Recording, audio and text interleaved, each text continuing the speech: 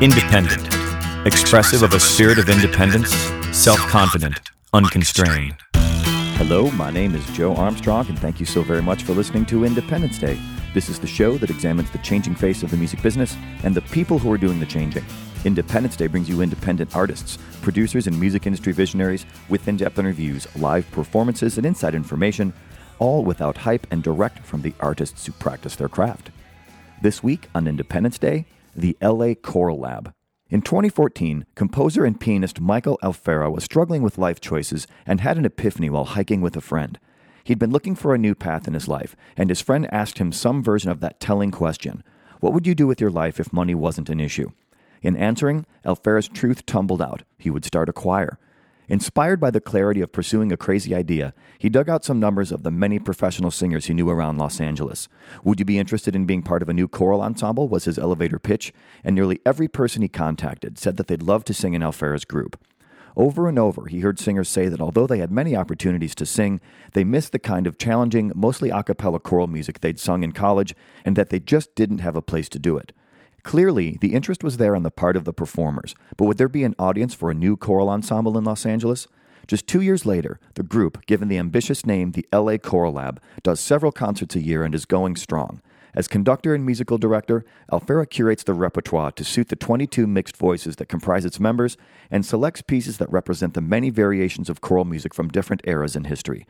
But it's LA Choral Lab's stated mission to break with the staid, familiar tradition of choral music and focus on works from new composers and inventive, unconventional performance spaces to give unique, transformative performances that make the group exceptional. The LA Choral Lab is ensuring that choral music has relevance in the new millennium. Welcome to Independence Day, Michael Alfera of the LA Choral Lab. Hello, Michael. How are you? I'm great, man. Thanks for coming in. Thanks for having me. This is such a unique opportunity for the show, for the listeners, for me to have you on the show. Because it's, aside from being just different than our normal thing that we do, I have a long history in choral music, which is something that like my LA music friends don't really even know about.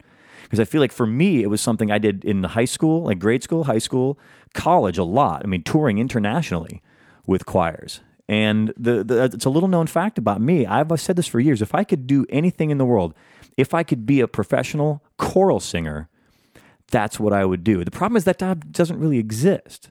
It kind of does nowadays. I mean, if we had this conversation 10 years ago, absolutely not. But I mean, I know people who are putting together a life by singing in the LA Master Chorale and having their church job and singing at a temple for High Holy Days and teaching a few voice lessons. Well, but see, that's what I'm getting at. Like you can be a professional musician, you can be a professional singer, most certainly. But you still have to diversify and teach lessons, maybe, like you said, sing with this choir and that choir and do some voiceover work and this and that. And it's a good way to make a living. It's certainly better than digging holes and drilling holes in sheet metal. But like that, like go from here. Like tell me how this is possible now, and then we'll talk a little bit about your ensemble, LA Choral Lab, why we're here today. You know, I was one of my old choir directors is William Denning, who Dr. Denning, he taught at USC for 15 years, and he started a group in the 80s called the California Choral Club, and at the time it was the only full-on professional chamber choral ensemble anywhere in California. And that was just where the scene was back then. And that was true throughout the 90s too. And now, starting around the beginning of the 2000s, many more choral organizations have sprouted up in the big cities, in New York and in LA. And that's just more opportunities for choral singers, because there was interest. And that's what I've noticed, just like you said about how you sang in middle school or high school or college choir, and some people have sung in their church choirs. I heard the statistic once that choral music is the most practiced art form in the United States by numbers of people. Okay. And think about it, that makes sense, right? Yeah. When you add up all those community choirs and all those different people singing, what do you have, But a lot of my friends were having this feeling because we all graduated college and we were, out trying to make our careers, and we all said we miss singing in classical choir. Yeah. We had that in college, and there's no equivalent of that in the big world, and that's kind of what I set out to create. That was my conception when starting the group. Like, let's make a place where we can keep singing all this great choral music. Yeah, we were talking about setting up about podcasting being in that Wild West phase, whereas when anything is in its growth phase, be that the internet or international travel or space travel, which I guess is still in its growth phase, all things considered, but when anything is in its growth phase, it's when it's most interesting. It's when people are inventing the mores and the rules by which everyone else will follow, like the Beatles, for example, when they were inventing what that was. It didn't exist. We always think about in the world now, especially with the internet, things always having been the way they are right now, but they weren't always that way. Someone had to invent all that stuff and build the infrastructure. So in thinking about, my choral experience, I loved it more than just about anything. I went to choir. It was the only class I went to every single day. We had it Monday through Friday, like noon and then 12:30. And it was like the highlight of my day every single day. I did, a major 160 some credits in whatever, degree, which ended up being music business. Yeah. But the choir, Yeah. I didn't, and Why do you think that was? well, I think it's the shared human experience. Yeah, I think it's part of the fact, and I think this ties into what you said about being the most popular? Most practiced by number of people, yeah. Popular is such a teenage girl word.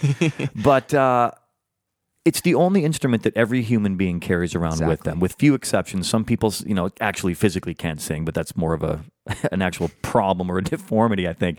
Most people can sing. And people there are people who may sing poorly, but everyone has a voice, with very few exceptions. Yes. So it's why people focus on the singer in a band. For the same reason. It's the only thing that everyone can relate to. Not everyone plays guitar or bass or drums or keyboard or accordion or what have you. Well, it's also so much more vulnerable and scary, right? Yeah. Because your instrument is you and is inside you and is part of you. Right. And suddenly you're putting that out there. If you're playing a big guitar riff and you flub the riff, you can say, I tripped over my finger or the pick or something. You can put it outside amplifier of you. broke or my whatever. But I think that's the excitement for the audience member too, because you're watching somebody put themselves out on the line right there and put their voice out like that. Yeah. And specifically expanding from just singing, choral music specifically. I mean, there are very few things that move me as much as hearing a cappella voices.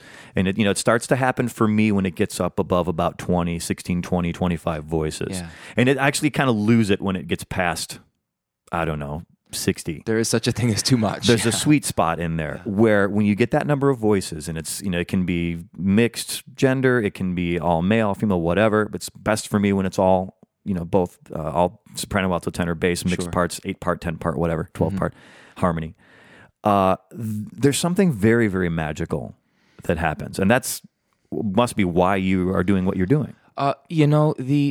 I say that the pinnacle of my choral singing experience as a singer thus far is when I used to sing with the Westminster Barbershop Chorus. They sing down in Orange County, and we did a competition set in Philadelphia, and we sang the song "It Only Takes a Moment" from is it from Hello Dolly? I'm forgetting, but it's a beautiful song, and we worked so hard in this song to craft a narrative of the emotional high points and low points through the song in such a way that every single one of the 50 of us up on stage were performing that and doing that and feeling that and putting that out there at the exact same time. Right. And that experience was something that's still in my bones, that I can still feel. And it's special for me, and it's special to watch that in an audience. And that's what we work on. And that's all the stuff beyond the notes on the page. The notes on the page are your step 0 as far as that's concerned. Right, and then you say, okay, what are we going to do with this? And what are we actually communicating using these notes as the clay for that, the platform?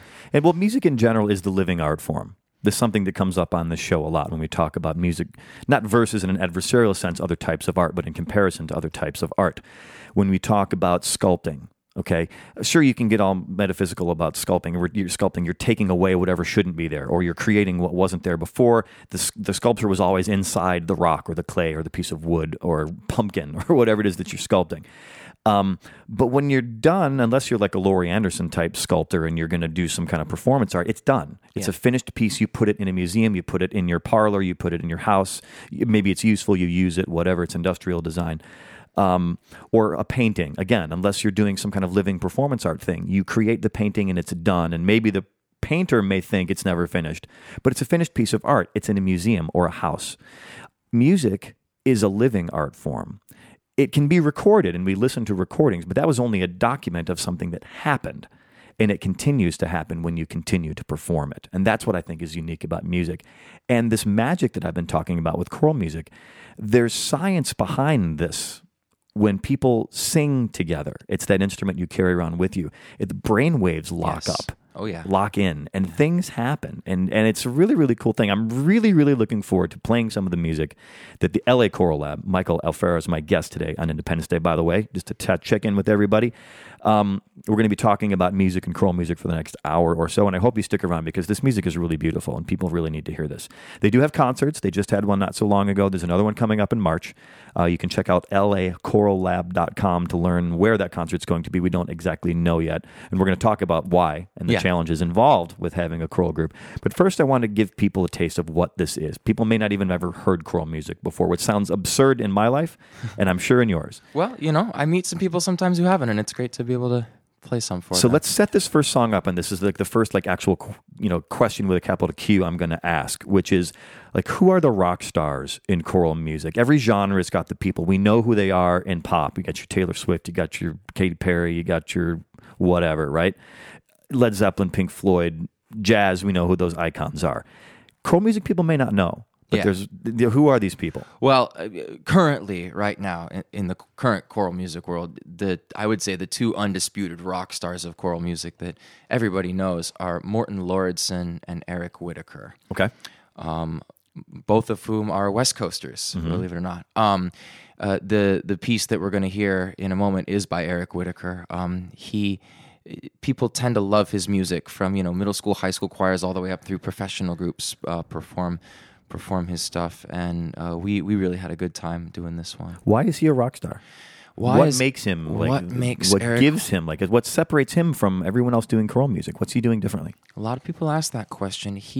I think he wrote music that filled a need in the 90s and the early 2000s. It filled a need. And he continues to. Okay. Yeah. I didn't want to get all past tensey about it because people think of choral music as something that happened in the past. Right. But the unique thing about a guy like Whitacre is it's now. Right. And he's doing a lot of cool things with his virtual choir and everything, which we can also talk about. Right. But he filled a need. The high school and college choirs were aching for new music that had some deep meaning and that spoke to people and that was recently written and that people could feel a connection to by virtue of it having just been written. So now here's this guy named Eric Whitacre, and he writes Cloudburst. From Reno. Believe it or not. He writes Cloudburst. I just learned that this morning. I expect him to be from Santa Barbara. That's a good point. He looks like he's from Santa Barbara. That big mane of hair, similar to yours. Yeah. But yeah, he Cloudburst and Water Night, which our group performed, we're gonna listen to, were two of his earliest works, and they just sort of caught on like wildfire. Every high school and college choral student has sung either of those or both of them, or at least heard a group sing one of them, because they're really well-loved pieces of music. And for a reason. They're wonderful to sing. They're satisfying to sing. And they speak to audience members really immediately and really directly.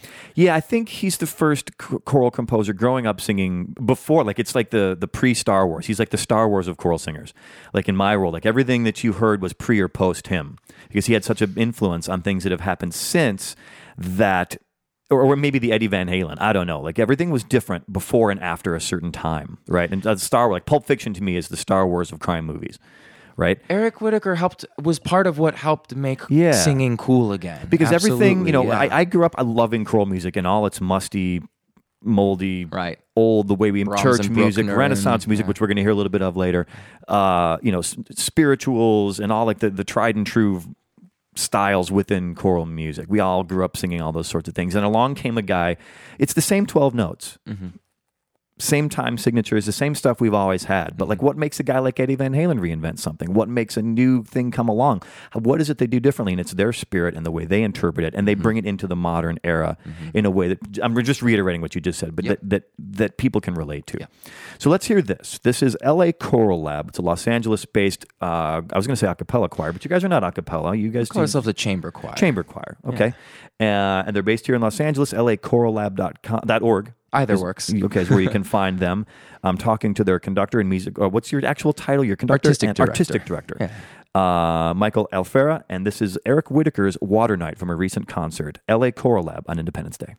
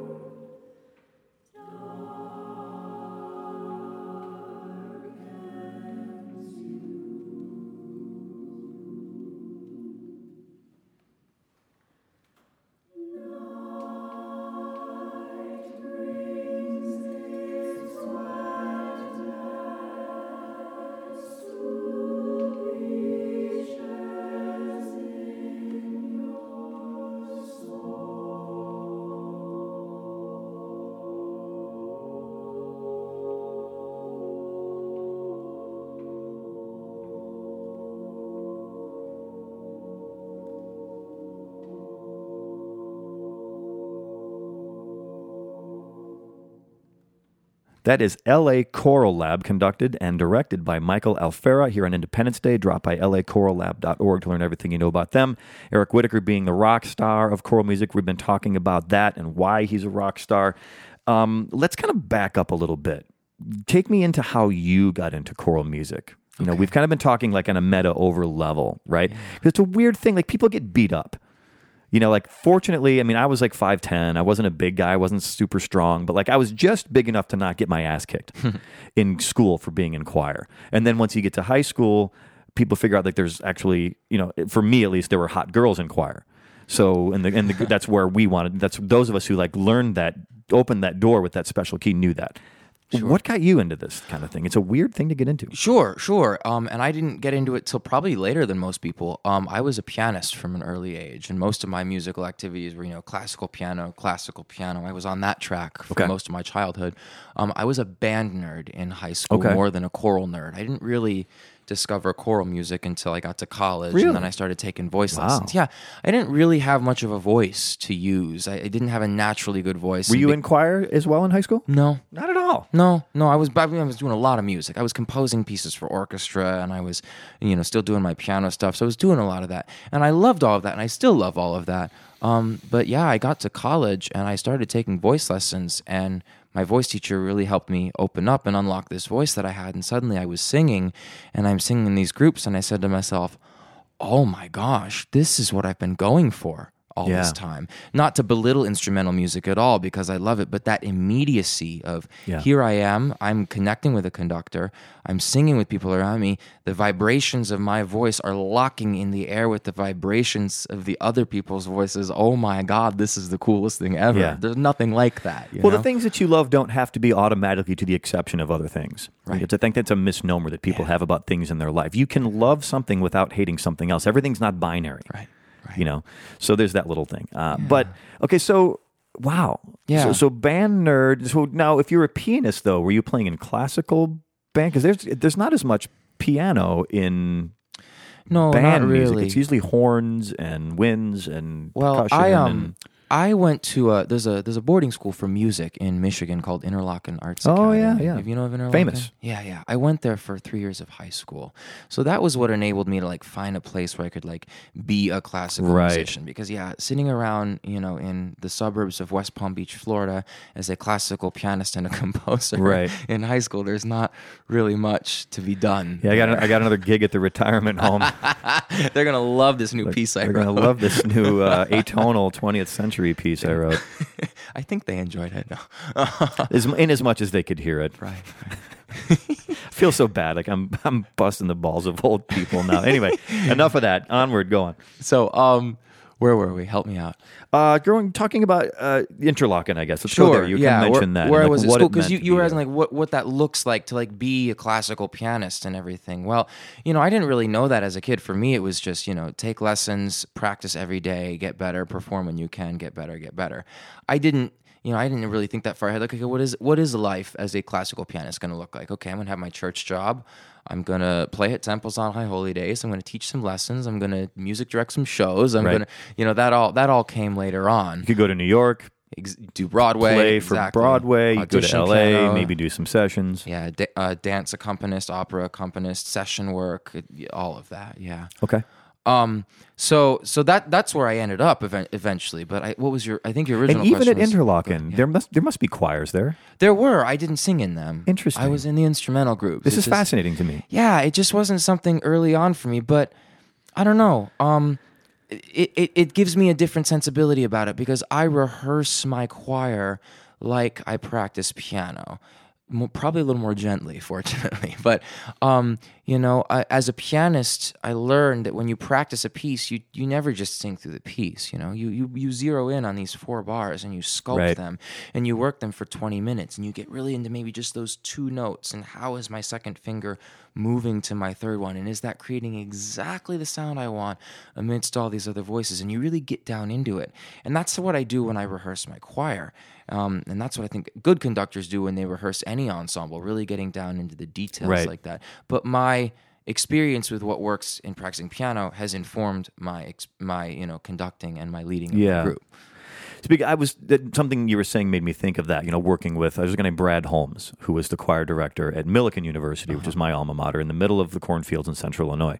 But he's well known. I mean, in circles. He goes to Russia and he gets invited to conferences. And I could have told you back then where he went and why and how often.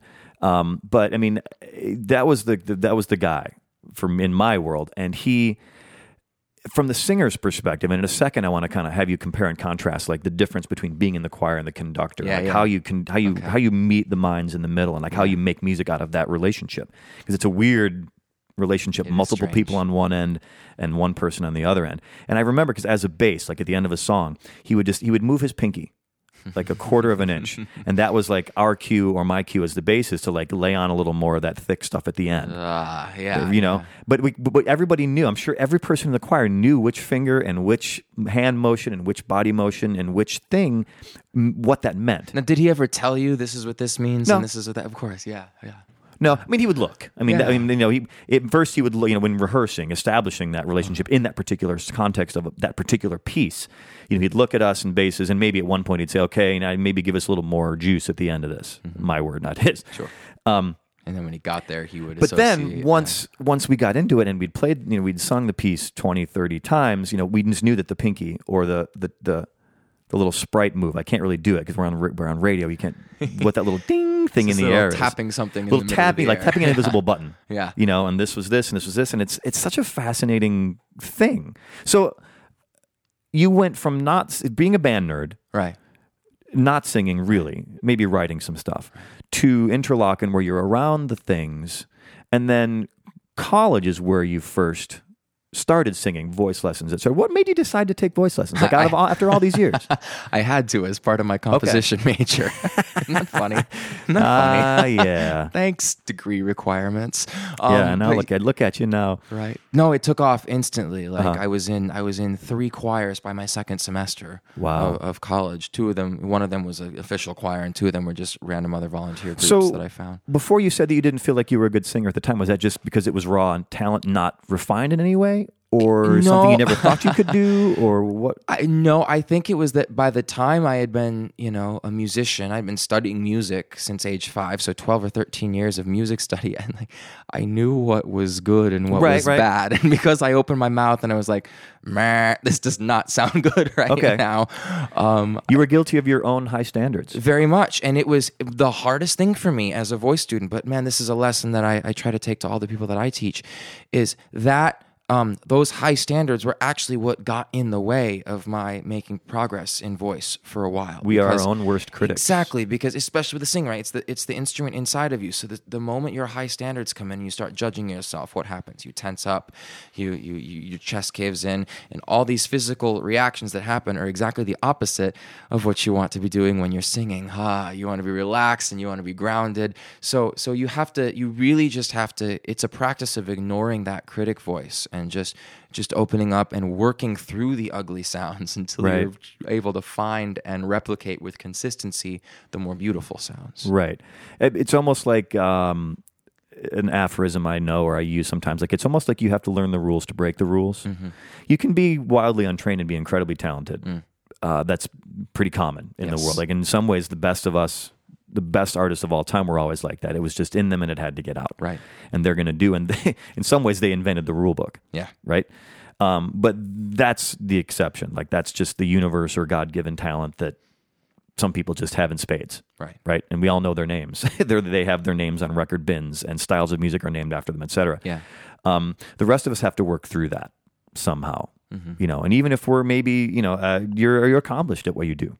I love that we're still learning at these things, and it's that you mentioned before, like that tiny little movement between this finger and that finger on this tiny little 1-bar piece. Yes. And that's where, it can be almost examined. Like, that's where the rubber meets the road in terms of what makes a good musician great, or a great musician exemplary, or exemplary musician world class. Right. Is the fact that that's an avocation and they know to do that. Yeah. To know that that's what you have to do to make that make sense. Even the most talented musicians in the world will probably tell you the exact same thing. Yeah. You sit down at Whitaker or Yo-Yo Ma or who knows, right? That's what they do all day. What did you do today, Mr. Ma? I spent 16 hours working on my ring finger in bar 18. It's the obsession. My old piano teacher, we would spend 45 minutes on the first bar of a Chopin nocturne in a lesson, and then he would say, okay, now go do that with every other bar on your own. Yeah. Come back, son, with 1,700 hours of practice under that. Let's take the next stop on our little tour of choral music we're doing today, this week's Independence Day. And I love the contrast, because that's one of my favorite things about this choral music thing. The next piece, there's a rich tradition of like traditional spirituals, the slave songs. Yeah, this is an African American spiritual, which have been kind of, and it's weird, growing up in the Midwest, it was like a lot of white kids singing these like Negro spirituals, which was that's the way it was written on the page. Yeah, that's right. And some choirs managed to capture that a little better than others did, but like it just always felt weird, like being in Iowa in the wintertime singing a spiritual song for me. But but that was the director. That was their job to kind of like, hey kid, get into just this. Just try to imagine what this might be like, and then impart a little bit of that into the music. Right. So this is a song called Deep River, right. A piece. I keep calling them songs. It's a song. This is a song. You can definitely call this. Tell me, okay, so sure. Whitaker, 20th century, right? 21st century even. 21st, 21st, because he's still active. Yeah. Going back a couple hundred years, tell me this, like why this? Is this just part of the choral tradition to do a spiritual, Oh, that's a really good question. I mean, that's going to involve a music history lesson about how these harmony groups ended up becoming barbershop choruses, which started American glee clubs, which then led to the American choral movement, and spirituals were sort of winded all the way through that as a root of where the a cappella American harmonic singing sort of came from. Because you have like European music, which we brought over from each of our home countries, which was a combination of classical music and folk music. Yeah. And then you combine in slave songs to that. Yeah. And it's like anything else. They both had an effect on each other. Yeah, I mean, composers, European, American, everywhere, have always been interested in the people's music. You know, you've got Bartók, who went and cataloged all of the, Hungarian folk melodies, and because they're great tunes. The reason they've survived for so long is because they've been passed down. They're sort of like earworms by natural selection of melody. So they're these wonderful melodies that composers just go crazy for because you can do so much with them and work with them. Music is fascinating that way because we could get into like ethnomusicology and we could spend 16 hours talking about that. We'll spare the audience that particular discussion. Sure. But there's certain things like there's a few. I remember reading an article. There's that melody like that taunting. The doorbell. Yeah. The taunting. The taunting melody. Na na na boo boo. Yeah. That one. The like that thing that you hear from The Simpsons. Like that. Yeah. That actually happens in multiple cultures. Yeah, because it's the second and third note of the overtone series. Right. And the next one, da da da da da da, that high note, that's the next note of the overtone series, Right. dude. That's just inherent in notes, and so our ears just find them. And that's the math that we don't know about, we don't think about. It just happens in our ears, but everybody in the planet has the same set of ears. That's right. And it crosses cultural bounds, and it's all tied in. So anyway, all right. So LA Choral Lab, Michael Alfera is my guest. He's a musical director, right, and conductor of this. They do concerts. How many concerts a year? 2 major season concerts. 2 major season concerts, and then other smaller. I like that you call them gigs. I think they're gigs, Because you don't see. I don't know. My choral conductors never would have called them gigs. Like my jazz people, yeah, of course, we're going to the gig. But I love hearing choir people kind of break out of the tucked in shirt and sweater set and referred to it as a gig. Yeah, We're all musicians, man. It's the same thing. So tell me just a little bit about why this song. This is Deep River, a traditional song. And then Moses Hogan is the arranger of this, and that's really why I picked it. Moses Hogan, I call him the Mozart of this kind of choral music. He also died at age 35, same age that Mozart did, and during his time, he just cranked out hundreds of spiritual arrangements that are all and original compositions, and they're all absolute gems. And the harmonies in this one in particular really speak to me. So this is Moses Hogan's arrangement of Deep River. All right, fantastic. Michael Alfera, LA Choral Lab on Independence Day.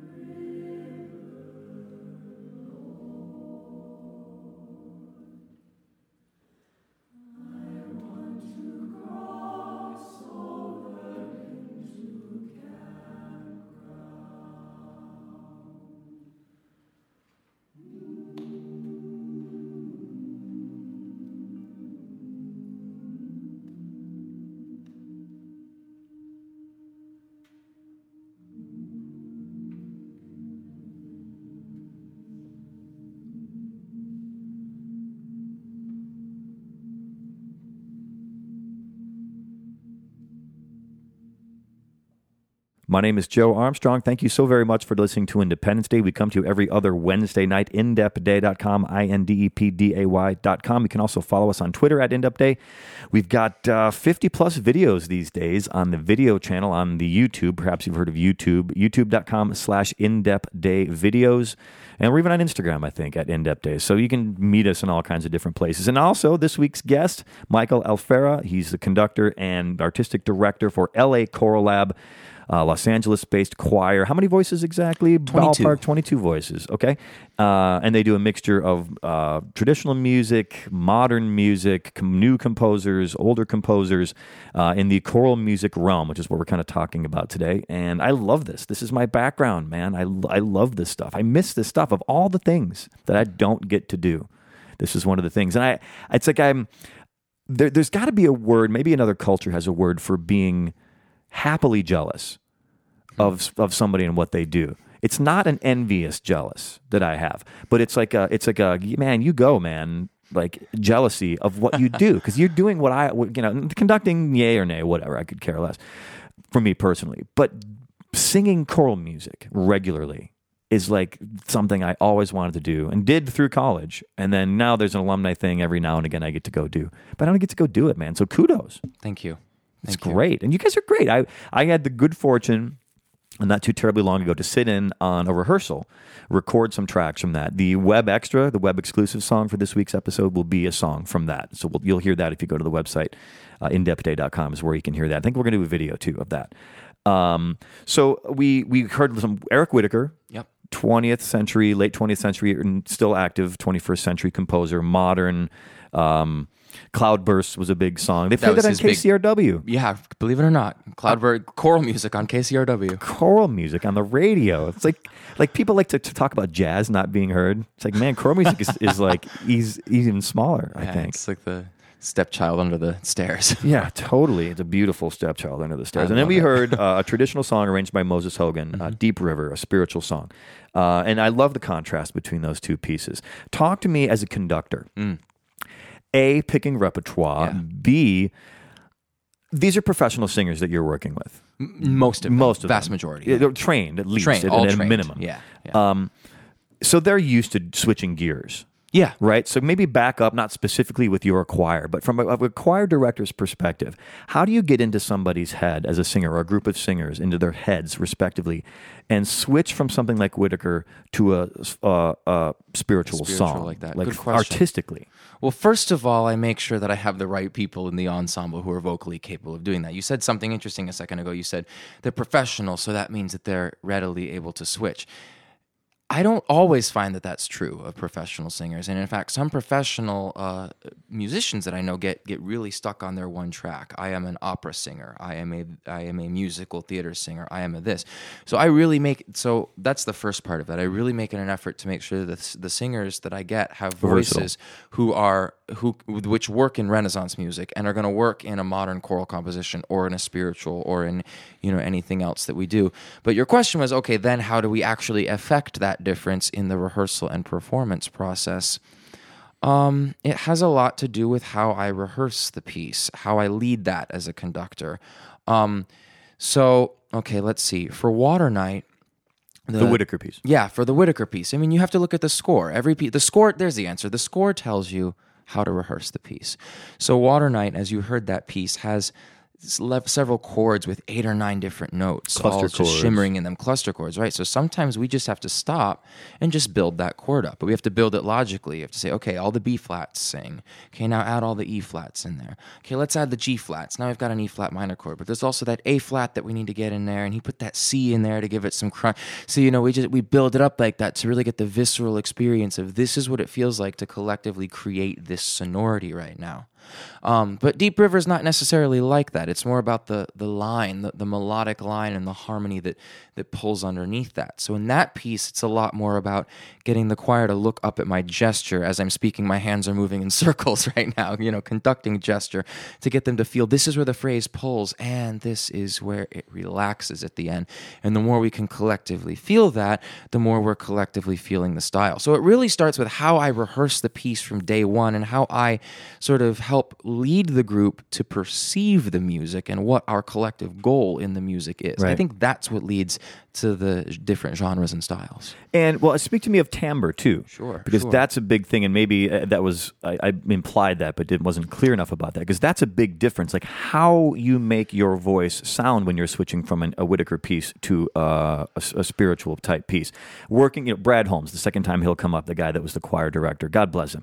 He would, we were college age, so we'd all been singing for a while. Some of us were even doing some professional work at that point, and getting us to sound differently, like doing Billings pieces, early American pieces, which were very open, stacked fifths of chords, almost shape note type and, music, and like shape note music, and bright, very forward, almost. I don't say painful because he wouldn't ever do anything that would make us actually be in pain, but for their voices. But and God grant we may meet, like really forward, sound, but then switch and do a Rachmaninoff piece, and put it way back in the Russian, and then placement, deep Russian, and then do a spiritual where it's deep in a different way entirely, right? Because people who are listening, may not know choral music and know that it's even a thing. Yeah. If they just go hear the concert, they may not even realize that it sounds different. It just sounds like it should sound if it's a spiritual versus a Whitaker piece. Right.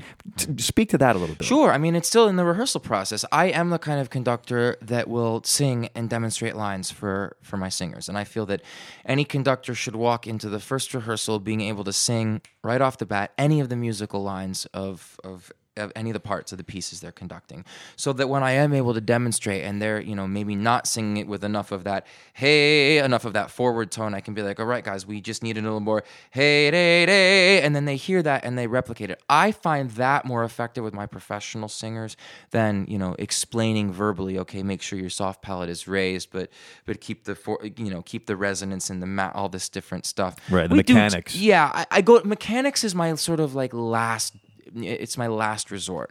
If I've tried everything else, if I've tried gesture, because, there are ways that I can, raise my wrist and shape my hands to suggest the shaping of the inside of the mouth that then affects the tone color that you're talking about. So if I've tried that and I've tried demonstrating it, but then I also, I'll take it from the emotional side of it. So Water Night, to me, that piece is a dream. And so people get in a dreamlike state, and you're just floating in this timeless dream throughout the night. That also helps people get into the right style for it. Right. And then if that still fails and somebody's still not getting it, I'll say, okay, you need to lower your jaw and really make sure your cheekbones are high right here, or whatever it needs. And I guess that's what I'm getting into, is a little bit of I'm reappropriating this word, but it's like the voodoo of being a choir director. Because there's that psychological kind of game you have to play where you almost have to trick these people. These are not slaves. No, they're human beings.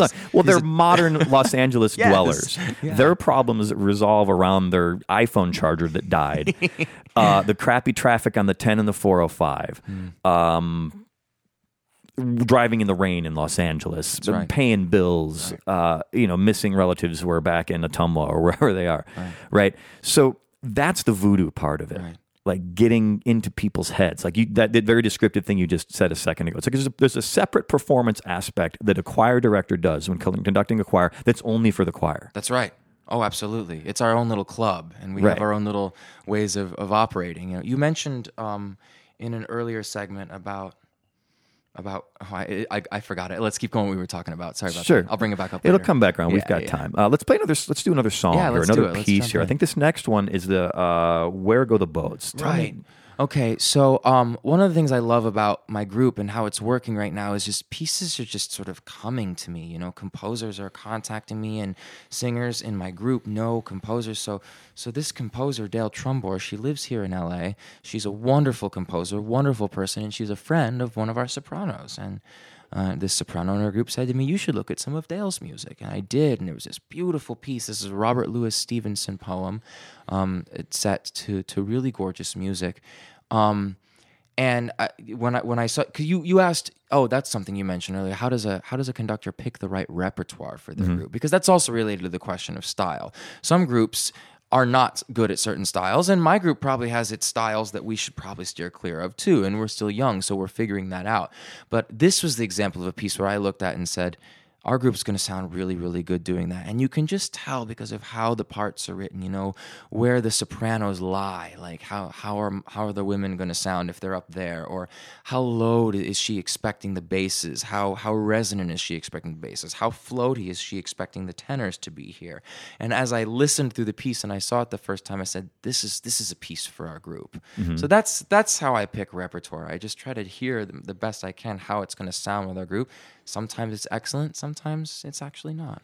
So tell me this, before we, real quick, then I want to get to this piece, are you the type of person who can look at a score and hear that in your head?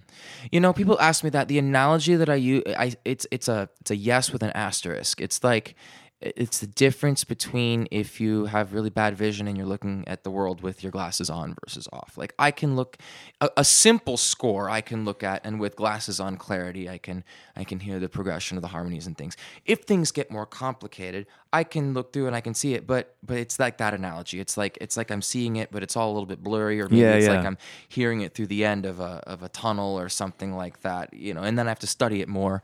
I have to study it more until I can hear all the harmonies in my head as they go. I could only do that. I'm a trained musician. I can read to a certain extent. It's kind of that skill's kind of atrophied for me a little bit, at least in terms of like the instruments I play. That's the funniest thing. I was always the best at sight reading voice, which sounds weird. Most people think that it's usually the other way around. Most people would think it would be with an instrument, but for me, it was always the easiest with voice. I don't know exactly why that was. Maybe I was just bad at practicing the instruments that I was supposed to be practicing, but voice was the one I did the most, and I had the most experience at it. But I couldn't just look at a score and look at all the parts and go, oh yeah, that's how that sounds at all. I could go, I remember I had to do a report once, and I did a report on Rachmaninoff's Vespers, and I went over to the University of Illinois where they had a score for Vespers, the whole thing, because we had just done the one piece. And then I bought the CD and listened to the whole thing, became very familiar with it. But I could pull out the score there, having sung it or having heard it, and go, okay, now I see what they're doing, and I see how this harmony works with that, and I see that's the 5 of 5, and this is this, and blah, blah, blah, blah. Yeah. But that's a very interesting skill, I think, choir directors. Well, it's absolutely necessary, because at any given point, a choir director has to be in two different places in any performance or rehearsal. I have to be exactly with my singers and hearing them at the moment they're singing and what actual sound is coming out of their mouths, but I also need to be a quarter second ahead, audiating, which is to say imagining in my mind's ear the next thing that's coming along, because I have to will that out of them. So yeah, it's not just like a helpful skill for a conductor to have on the side because it helps them rehearse or anything. It's a necessary tape that needs to be, it's a track that needs to play in a conductor's mind as they go through the piece, that conception of what it's about to sound like. Yeah, good stuff, man. Yeah. Michael Alfera, LA Choral Lab. This is the song or the piece. What's a piece or song? Let's go with piece on this one. This is a piece by a composer. Okay, so this is Where Go the Boats, Dale Trumbore, Los Angeles composer. Yeah. So cool. You can check her out. That's right. She must have a website. DaleTrumbore.com. See, look at you. You know all this stuff. Okay, LA Choral Lab on Independence Day.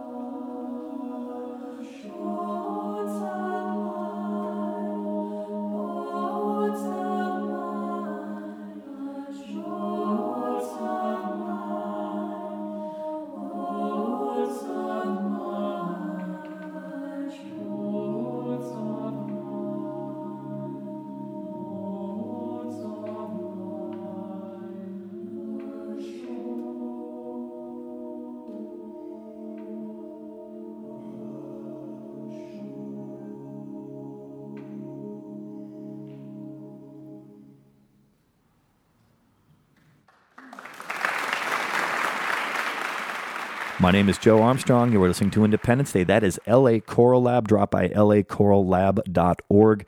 Los Angeles-based choir, chamber choir. I'm sitting with their artistic director and conductor, Michael Alfera. Hello, Michael. Thanks for being on the show. Glad to be here. It's so funny. I never say that. I just wanted to say that just once. Thanks for being on the show. Glad to be here. Yeah, exactly. And you said fun. exactly the right thing. You know, it's like the cliche, but sometimes the cliche is kind of fun to do. You kind of go, it's like U2. They finally embraced the fact that rock and roll is ridiculous. You know what I'm saying? I'm like the Octung Baby. Like they'd always been very earnest, and all of a sudden they kind of looked around at themselves and said, "This is ridiculous what we do," and they just embraced that ridiculousness. So let's embrace the cliche at least for 20 seconds. Let's do it. Thanks for being on the big show. It's great to be here. All right, so now that we've got that out of the way, I want to talk about LA Choral Lab specifically. Yeah. And like what you were doing leading up to that, because the choir is not that old. A year and a half? About a year and a half, yeah. Our first Okay. rehearsal was May 2014. Okay. Because that seems like a really cool thing to do, but yet a really strange thing to do. Like, what were you doing for a living leading up to that? Were you teaching lessons, singing? Like, what were you doing? Yeah, well, a lot of the same things, similar things to what I'm doing right now. For 6 years, I was the accompanist for the Gay Men's Chorus of Los Angeles, and I'm still, real close friends with all those guys. Yeah. They're great. And then, everything else, like you mentioned, that comes along with a freelance life, sessions and lessons and recordings and audition prep and stuff like that. But yeah, what I was lacking and what I was missing is a situation, and we touched on this, I think, in the first segment, where my friends and I felt we were all really coming together for a common purpose, which is to make really beautiful music for the right reasons, which is to say for the love of the music and for the importance of expression. Which is hard to do. It's so hard. Because there's the art and commerce. Yeah. There's that overlap that sucks. Yeah. Right? And because we have to eat. We can't not do that, and we have to have shelter, and we have to. And in the life in music, that can be a big challenge. It's tough, I get it. Organizations, if they need to put on a show, they don't have the money to hire the full orchestra or the quartet or whatever for 4 or 5 rehearsals, so they can make everything all perfect. You're in there with one rehearsal, you play and you go, and if it's mostly right, that's good. And like you said, art and commerce, I totally get that is the reality of things, and I get why that has to be the reality of things. But I wanted to create something different, because the reasons why I got into music and what I loved about music from being a little kid is the fact that I could sit there for 45 minutes with 4 bars of a Bach fugue and just figure out exactly how to make those 4 voices play out. And yeah, that doesn't go with the commerce side of things. It's completely impractical, and there's no business model in that. Well, I mean, just to go back for a little bit of music history, you go back to these composers that everybody knows. How many of them died in poverty? Many of them. Many of Yeah. them. Yeah. And furthermore, how many of them, even when they were active, were at the behest of a wealthy king or lord? Or Almost 100% almost of them. all of them. Almost, still to this day, Beethoven's sonatas have in italics the name of the duke or the duchess to whom the piece is dedicated. Indeed. Well, not just paid for, financed by. Absolutely. And that's the thing. The starving artist thing is not a new thing. This has always been the case. I mean, a lot of these people, not just like abject poverty. There's the story, Jaco Pastorius, legendary bass player. He sold his bass at one point because he was so into drugs or whatever substance he was into. So this is something it's a big deal. So I guess that's. I don't want to go all dark on this. That's not my point. But what I'm asking is, like, what made you decide to take the risk? I mean, maybe you've already answered it because it was for the love of the music, but to make that specific decision, you're making a living in music, you're doing okay. What makes you take that extra risk because it's not like you're even going to start like a rock band or a country band where you may be able to just play shows in Bakersfield and make some regular money. That just seems like a big risk to start a choir. Yeah, it's absolutely absurd. In absurd. 2014, when you started this. Yeah, it's absolutely absurd. Like I said, there's no business model for it. It doesn't make sense. But it was just something that I had to do. Okay. It was, and it, and the things that my singers tell me, it bear that out as well. They didn't have any classical singing outlets either before this group came along. But yeah, it's funny. I did an interview for somebody early on in the group, and her first question was, what makes you think LA needs another choral music ensemble? Because there's, a dozen or so, maybe a few more than that. Things come, things go. But for me, it wasn't about that. It was about doing something that And I think anybody who's experienced a gigging period of their life gets this, where there's really a gulf between the gigs that you do where people are putting the music in front of you and giving you a check to do that music as best you can versus this is my pet project and this is what comes out of my deepest truth as an artist and a person.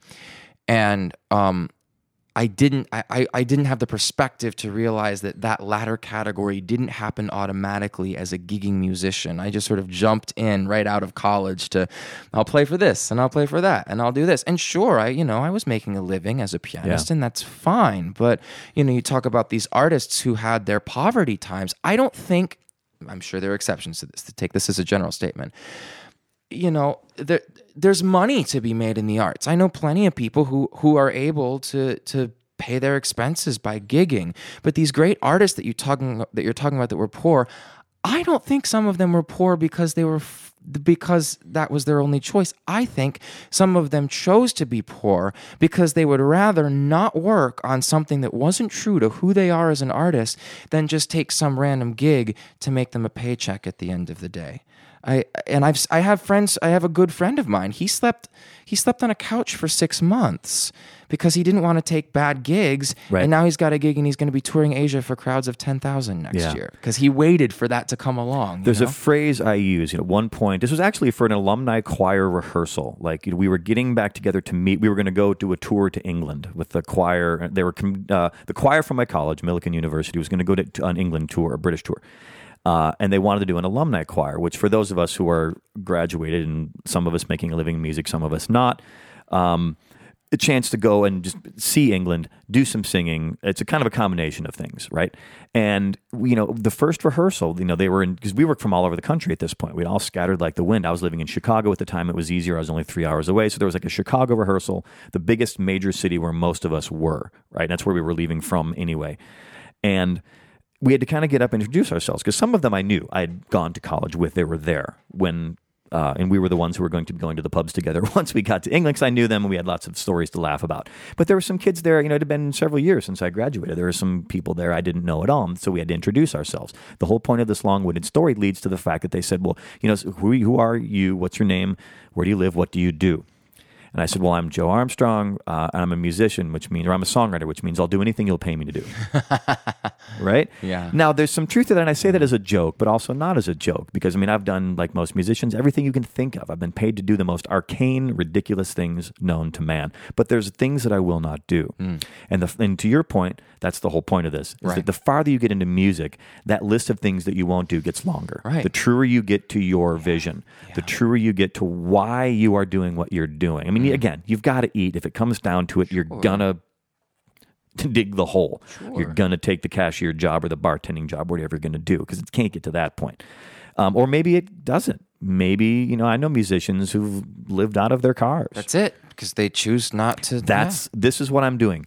Period. They know where they're putting their energy. Yeah. Anyway, that's kind of a long side diatribe on my part. I think there. It's an interesting side because it's we joke about it. I'll do anything you'll pay me to do. But I don't know. Anymore. Now that I'm focused on things and I've got goals and I've got specific goals, and it's the same way. So let's tie it back into LA Choral Lab. So do you remember the moment where you made that decision to start the group? Yeah. Were you sitting around in your house? Were you on top of a mountain? Where were you? I was almost on top of a mountain. I was on vacation on Catalina Island. Oh, okay. With my good friend who sings in the group now, and she gave me a piece of paper and she said, "What would your dream choir be?" She said, "Write down your dream choir: soprano, alto, tenor, bass, 4 quadrants." And so I wrote down 6 singers that I knew from just around, amazing musicians that I had worked with before, and that was a 24 name list.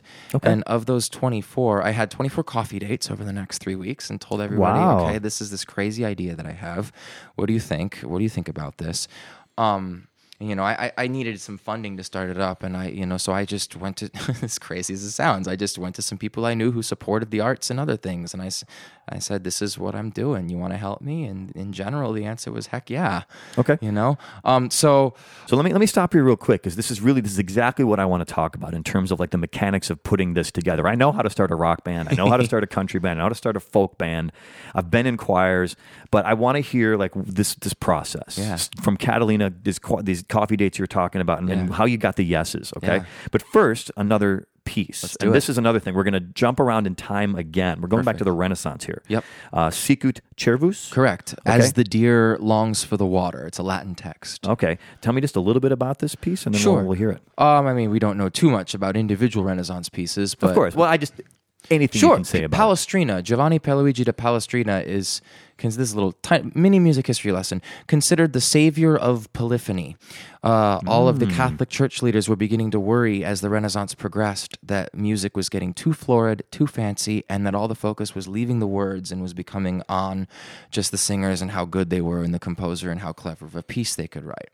Palestrina came in and he wrote beautiful music that is balanced, that puts just the right amount of emphasis on the words and just the right amount of emphasis on the music, and he convinced the church leaders to allow polyphony, to allow multiple voice music to continue to be performed in the church. So we call him the savior of polyphony sometimes. Very nice. Polyphony, for those of you not in the know, is just more than one note at the same time. Like a monophonic instrument is an instrument that plays one note at a time, like a saxophone plays one note. A guitar is a polyphonic instrument, piano's a polyphonic instrument, choirs, I guess, could theoretically be monophonic if everybody sang in unison. Well, we have monophonic, homophonic, and polyphonic. So yeah, monophonic would be like Gregorian chant. Right. Homophonic means we're all singing the same words at the same time, but on like a different chord. It's like a hymn, a church hymn is homophonic. And then polyphonic refers to like a fugue or things where in choral music at least, where the individual lines are doing different things at different times. Indeed. Very, very nice. Okay, so LA Choral Lab, let's hear this. Sicut cervus, Renaissance music on Independence Day.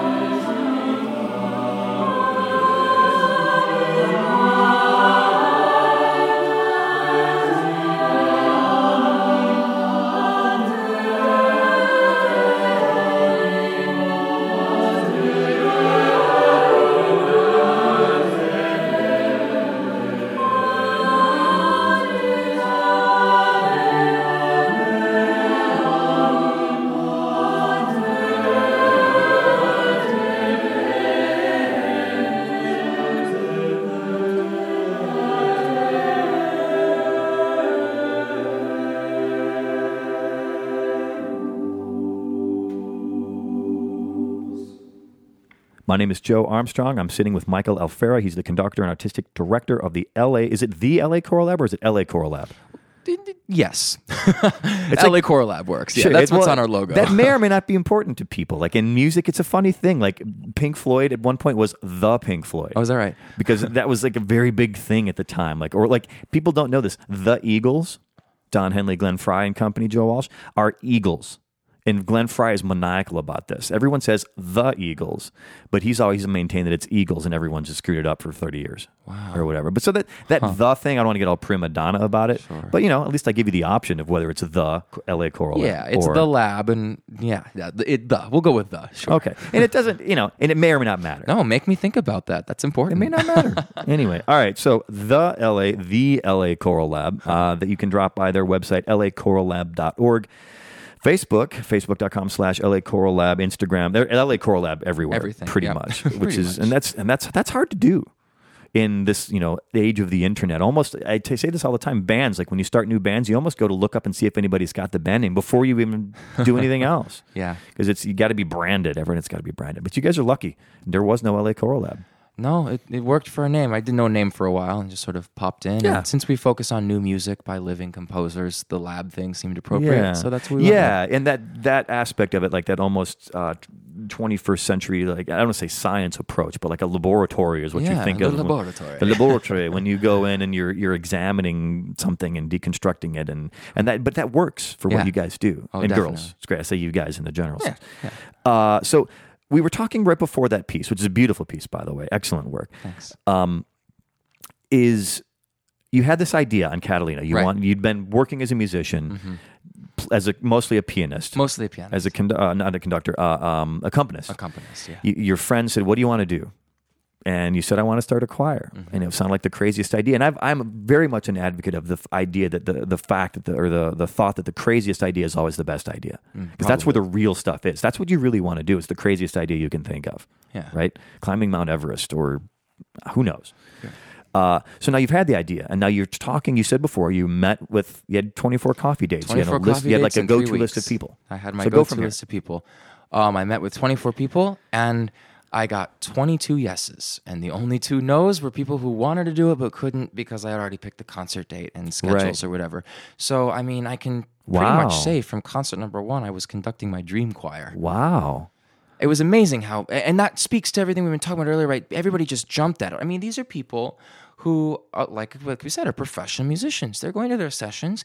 They get paid really, really well for what they're doing. I said, look, I'll give you a check for gas money at the end of the concert, but I can't pay you what a session's going to pay you. It's okay. I don't mind. I just want to sing good classical choral music. And so that's when I had that light bulb moment. I was like, yeah, this is a good thing that I'm doing right here. This is something that needs to happen. And kudos. And it really sounds like the universe. Like, it's funny when that happens. Oh, yeah. In life. I've had that happen a couple times, and I wish it would happen more, for the love of God. Is that because I'm well known for doing the craziest thing. I mean, I don't mean like jumping off of the sides of buildings or anything, but I've done a lot of what other normal non-music people would consider to be crazy things in my life. Make different choices. The list of girlfriends who are ex-girlfriends because they did not understand my life choices is very long. And they couldn't really. They were part of what I would call like a not gay straight, but like the straight community, the non-artistic community. Sure. They didn't understand, why would you fix your amplifier instead of that going to the mall? Your molar. Oh, I see. Why would you? Yeah. Why is this priority and not Why would you that? go on tour rather than getting health insurance? Why would you? These are choices that make perfect sense to me. Because what are you doing if you're not expressing your art? What are you doing if you're not making music? So now you've got your 22 yeses. Yeah. And because this is like the interesting thing, like it's not like starting a rock band. Like starting a rock band, okay, I talked to some friends. Maybe I put an ad in Craigslist or whatever. Maybe they're paid, maybe they're not. We've got some songs. We're going to go to a rehearsal space. We rehearse some stuff, then we try to find a gig and we go. Right? It's not like that with choral music. You're not playing in a bar. No. And one of the things that I wanted to make sure of with the LA Choral Lab was that our, like I said, we do 2 major concerts per year. Those are us. Those are the LA Choral Lab. Those are our product. Those are what we advertise. Those are what we want people to come see.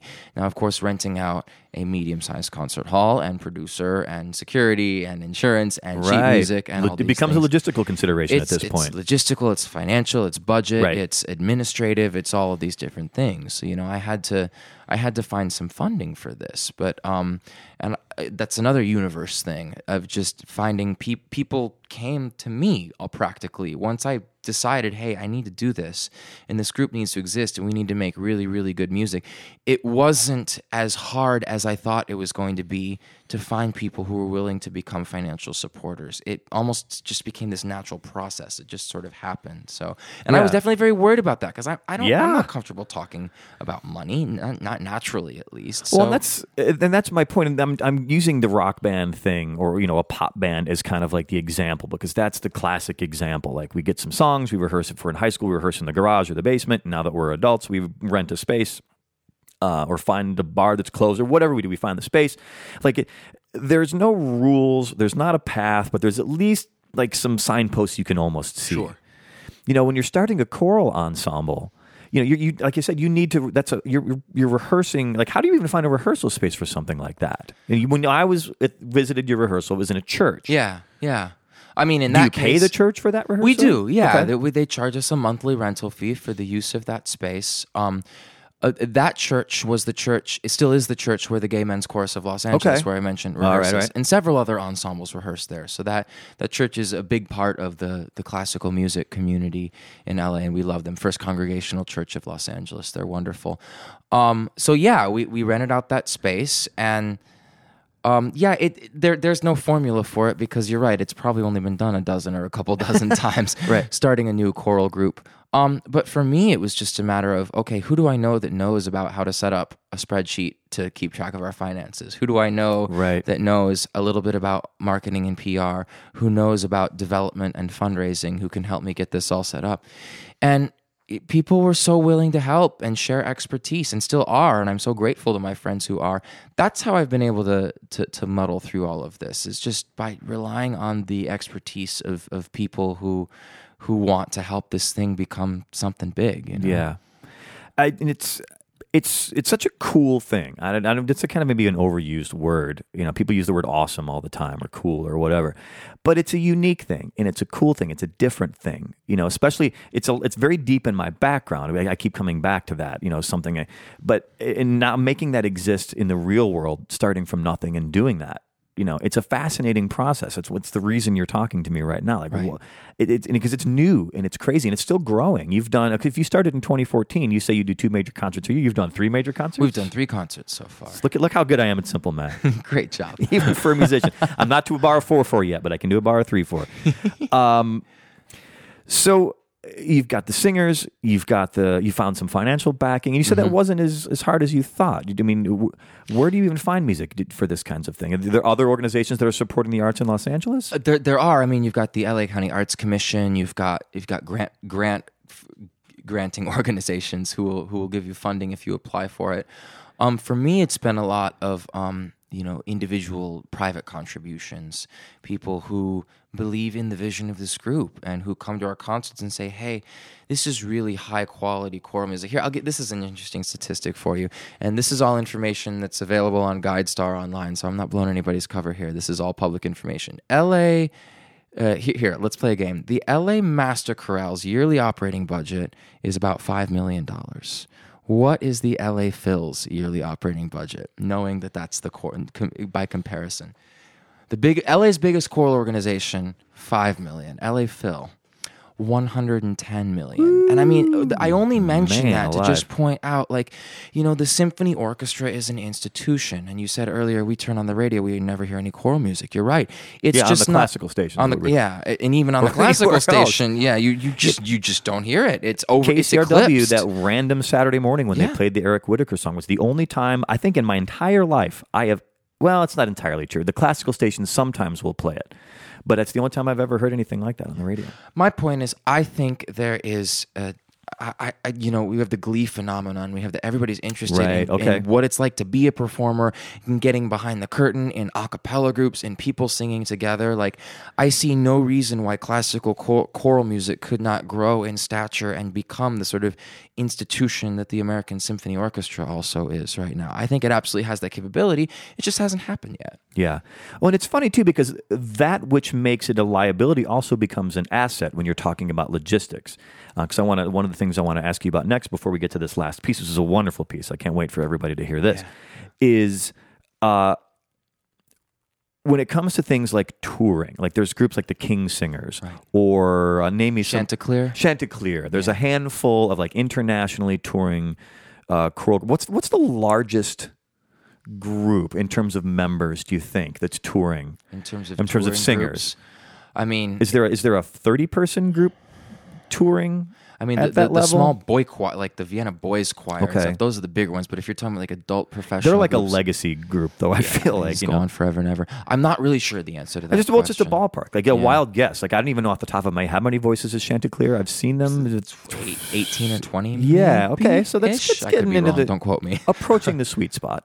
Of the number of voices. Yeah, but you're right. Logistics are tough, right? You got to get everybody But this is my point. That which is a liability becomes an asset because, okay, sure, the LA Phil has the $110 million budget versus $5. Yeah, exactly. Well, there are instruments and more stuff to cape around. Like the choir, what really do you have to schlep around? You need yourself. You might need some music stands, maybe not. You might need some music, a box of music, just in case if you don't have it memorized, just to have it. You always take it just in case. Got to rehearse this piece. Sure. So the basses or the alto.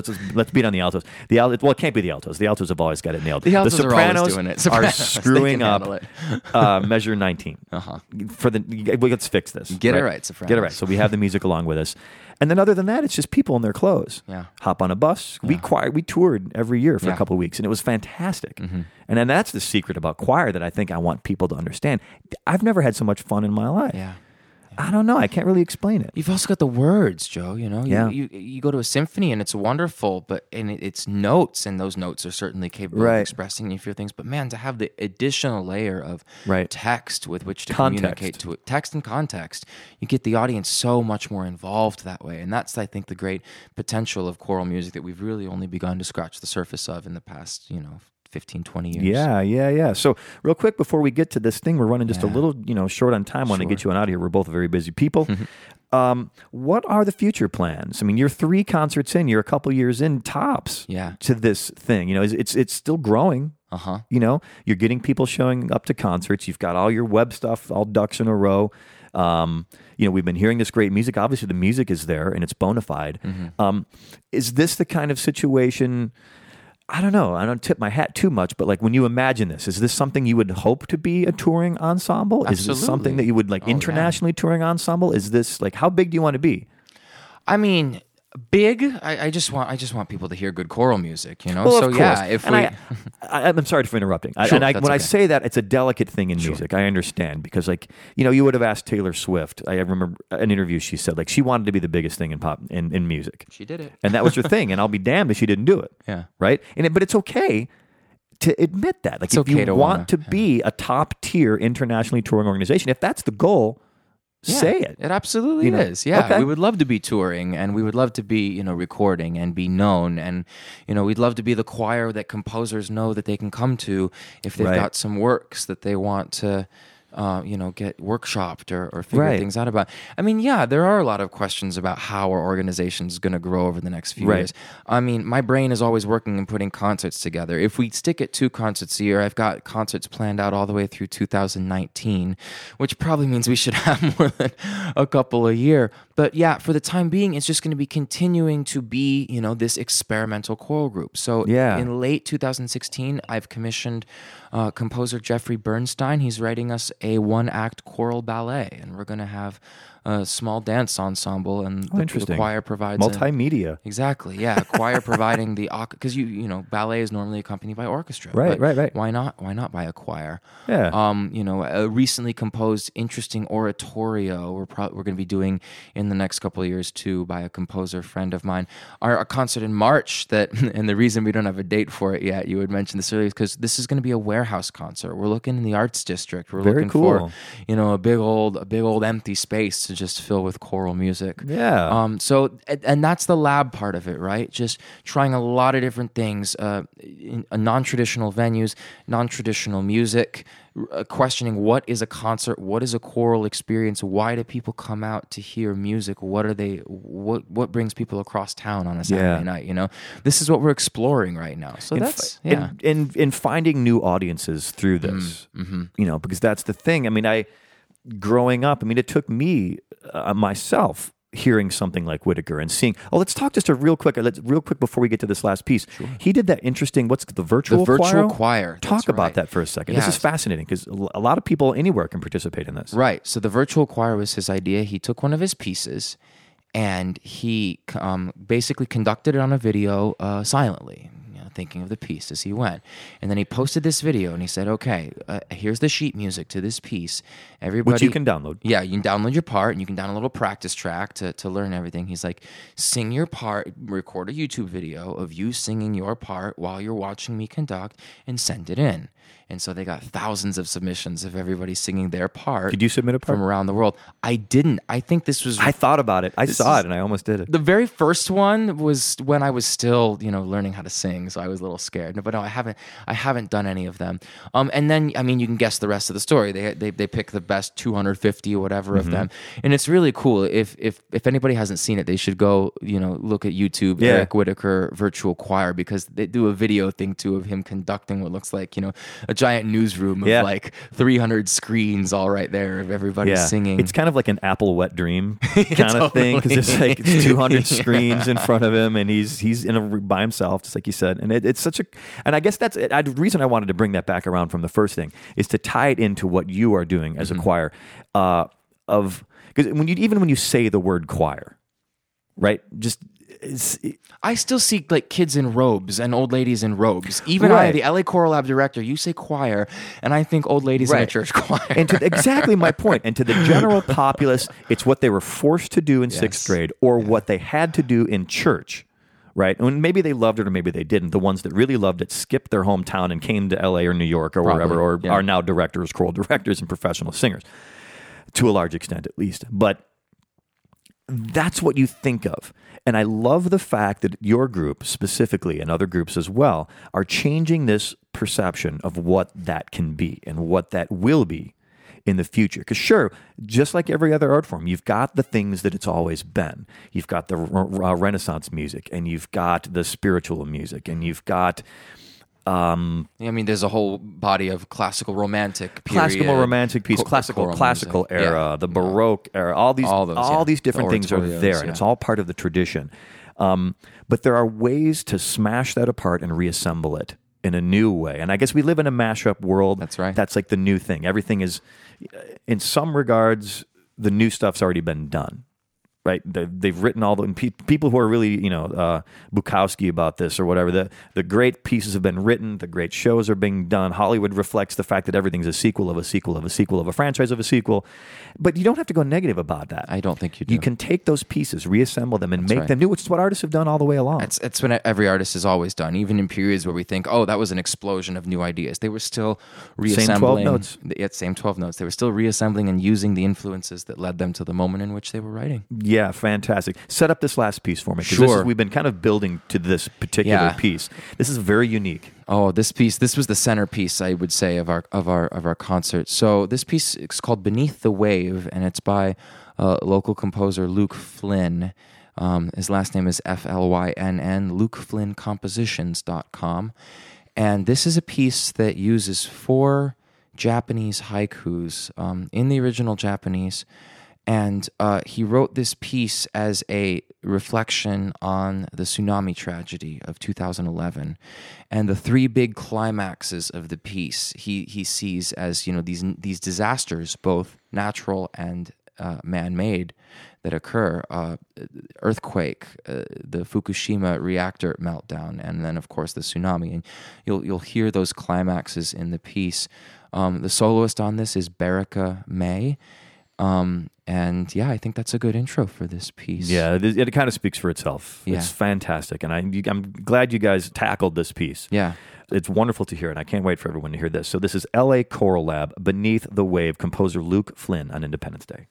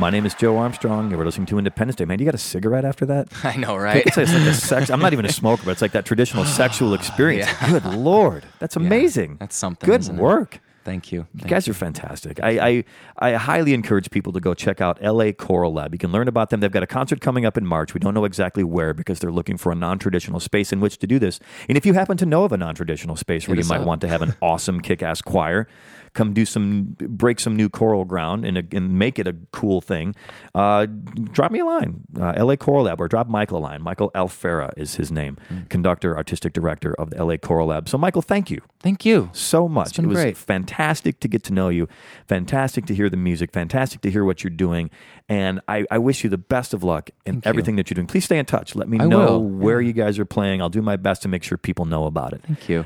Because it's a thing that I think more people would love if they knew about it, especially given the new ground and the new ways that you're breaking that new ground. Yeah. It's very, very cool. So go see LA Choral Lab. They're playing somewhere in March. I'll make sure you guys know where that is and when it's happening as well.